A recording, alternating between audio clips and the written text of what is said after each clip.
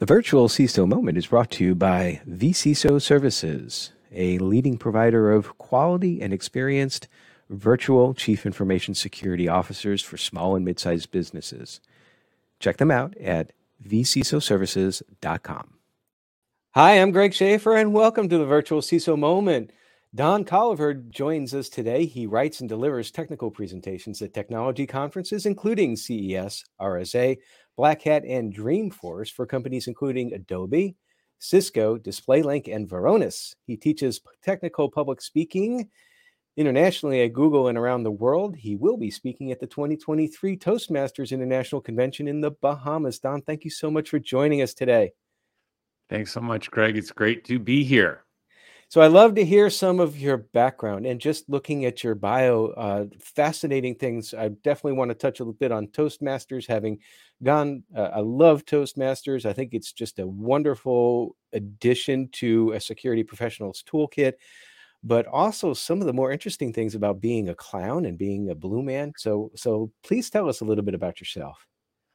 Yes. Okay, let's see. How do I make this quick? Started in Detroit. That's where I'm from, producing training videos and helping script training videos for automotive.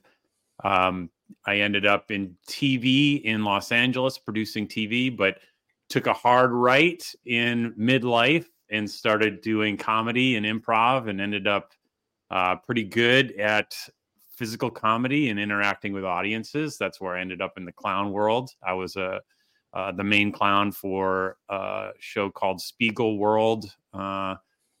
They have a show called Absinthe at Caesar's Palace. Some of your listeners may be familiar with that. It's the most popular show in Vegas often. It's a little bit racy, but I did a North American tour for that company as the host clown. But also at the same time, I was presenting at technical conferences and primarily cybersecurity conferences, RSA, Black Hat, that sort of thing, presenting marketing presentations, writing marketing presentations for folks like you. That's awesome. I think that's a great hit. How'd you get involved in Toastmasters? Well, I was presenting at those trade shows, tech conferences, but they're only once every 2 or 3 months. And so I was kind of like, man, I need to keep this muscle, keep warmed up and presenting. And I'm a huge fan of Toastmasters. And dependent upon your club, there's probably every listener that you have probably has 5 to 10 clubs within a 10-minute drive. They're everywhere. But dependent upon the size of the club, one of the trademarks of Toastmasters is they try to give everybody an opportunity to get up in front of the group and speak every single meeting.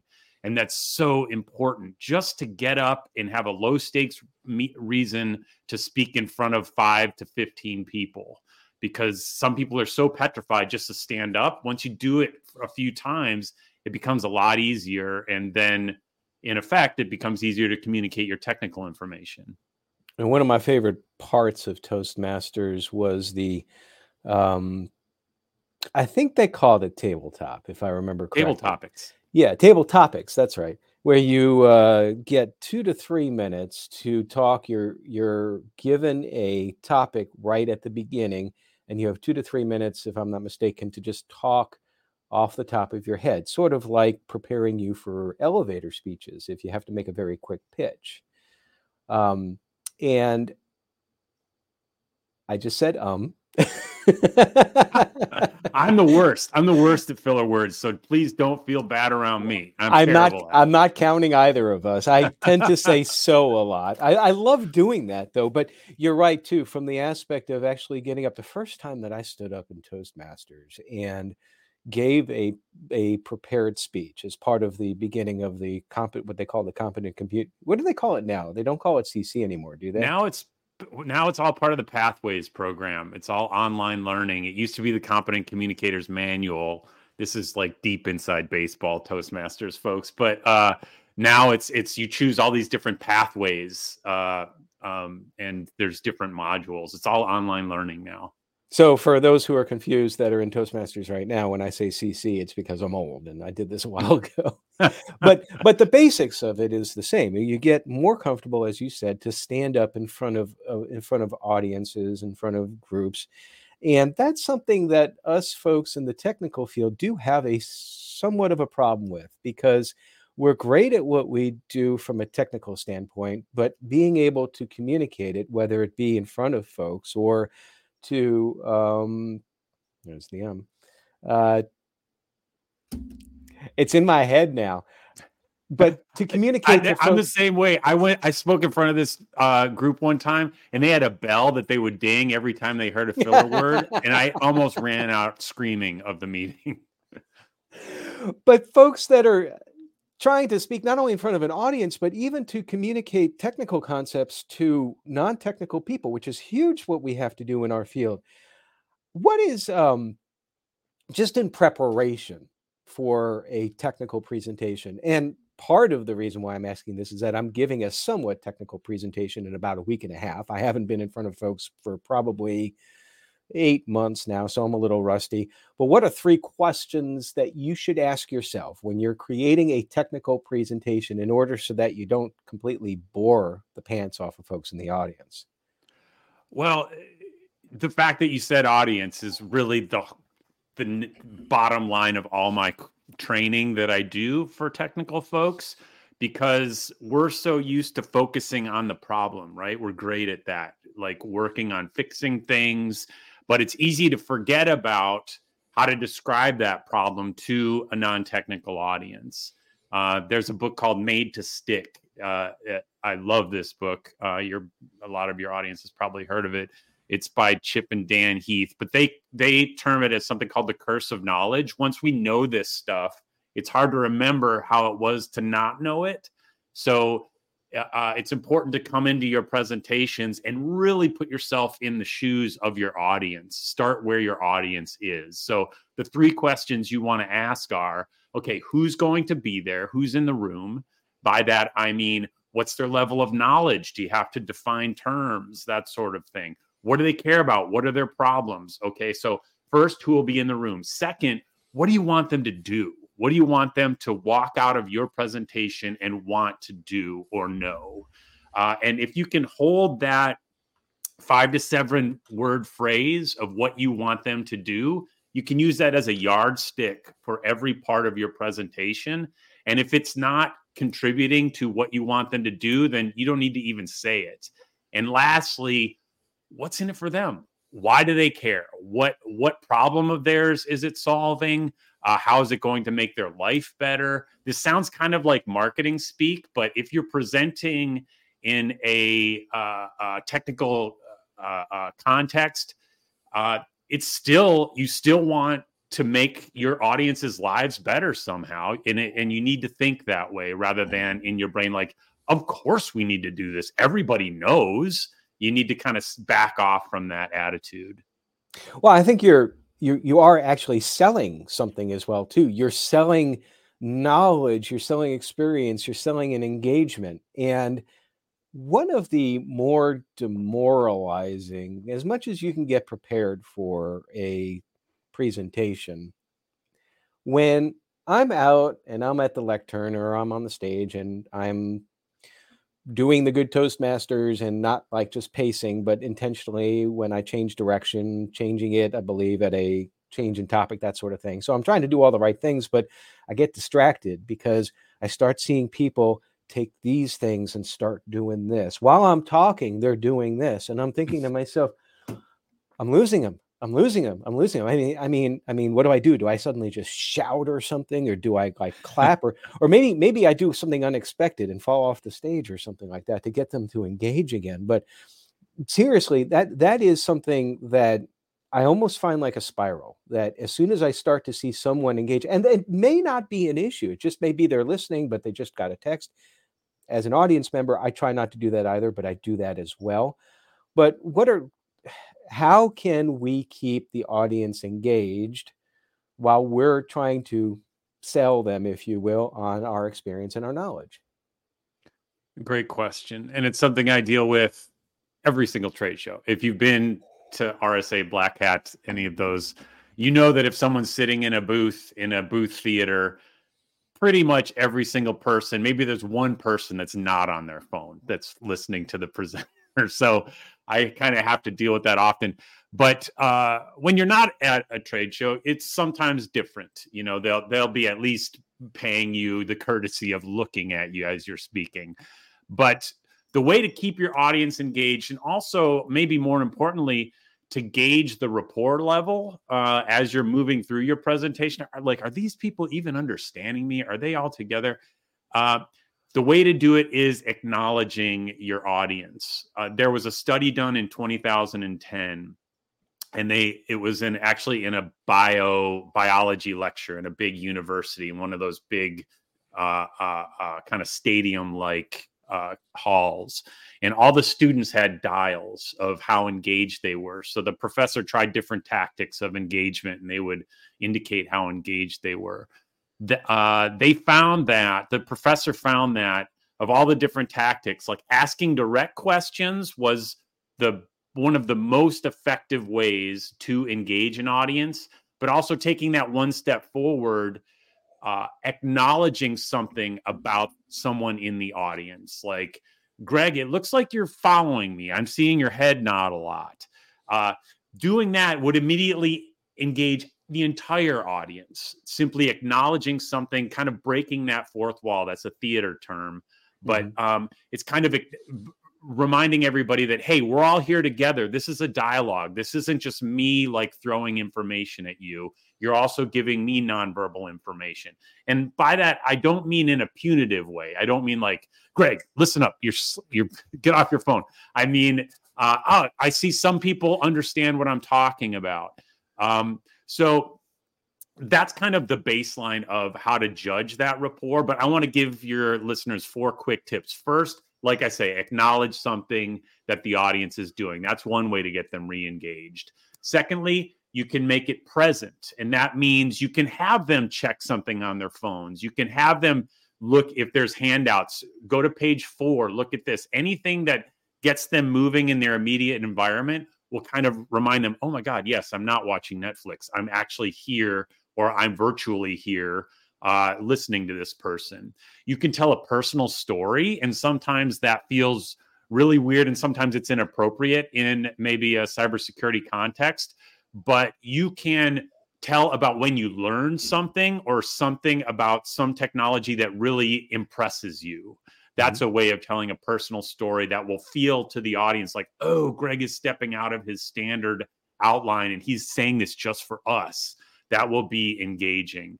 And lastly, you can just ask your audience to do something. That's the classic, doing a poll in Zoom, or a hand raise engagement, or anybody ever do this, raise your hand.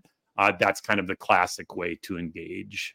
Well, what if the audience, which this tends to happen in technology, I don't want to paint a broad brush, so to speak, but sometimes there's more of a presence of introverts, and they feel a little uncomfortable. I don't want to raise my hand, for example, or I don't want a question.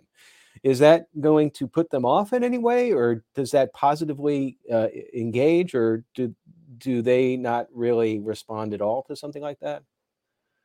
Well, I think it really depends on how you set up your presentation. I once heard a phrase called make deposits before you make withdrawals.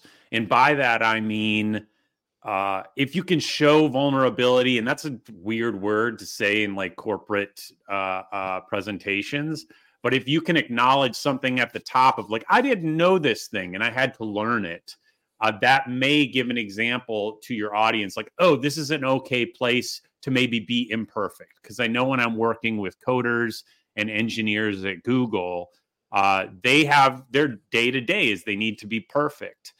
But when it comes to presentations, I think the medium is okay to be imperfect. In fact, being an imperfect speaker, I think, deepens the communication because the audience will relate to you.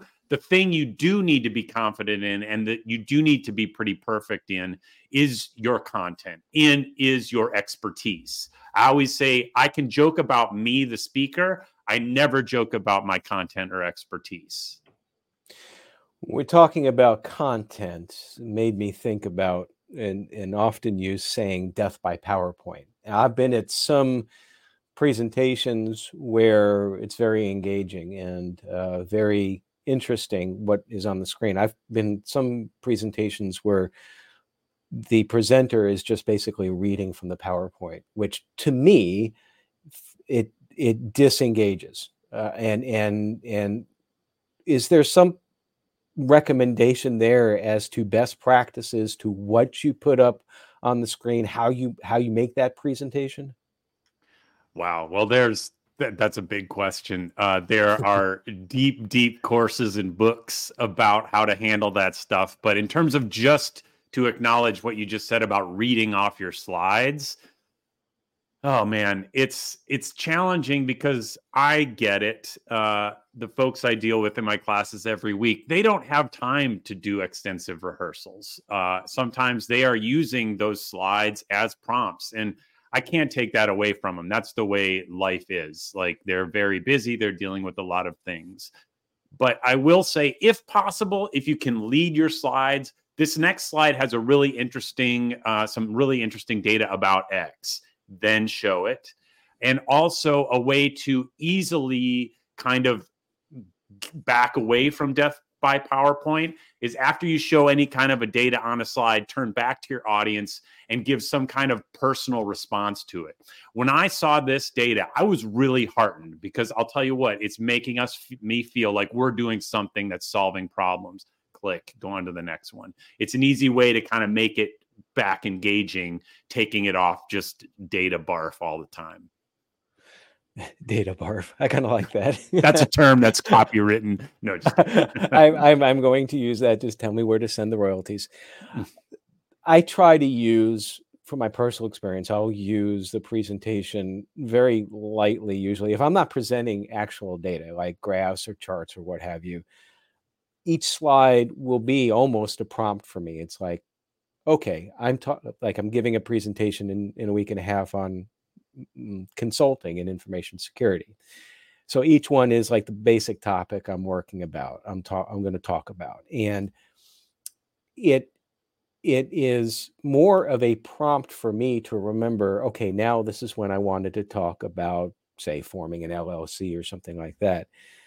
I think that there's and I could be wrong. And the reason why I'm asking this or I'm presenting this is that, tell me if I'm way off base or not, but I think that there's sort of a happy medium between using too much PowerPoint and not using enough. Because on the flip side, I've been to presentations where a presenter has put a slide up on the screen and it's been the same slide there for 30 minutes.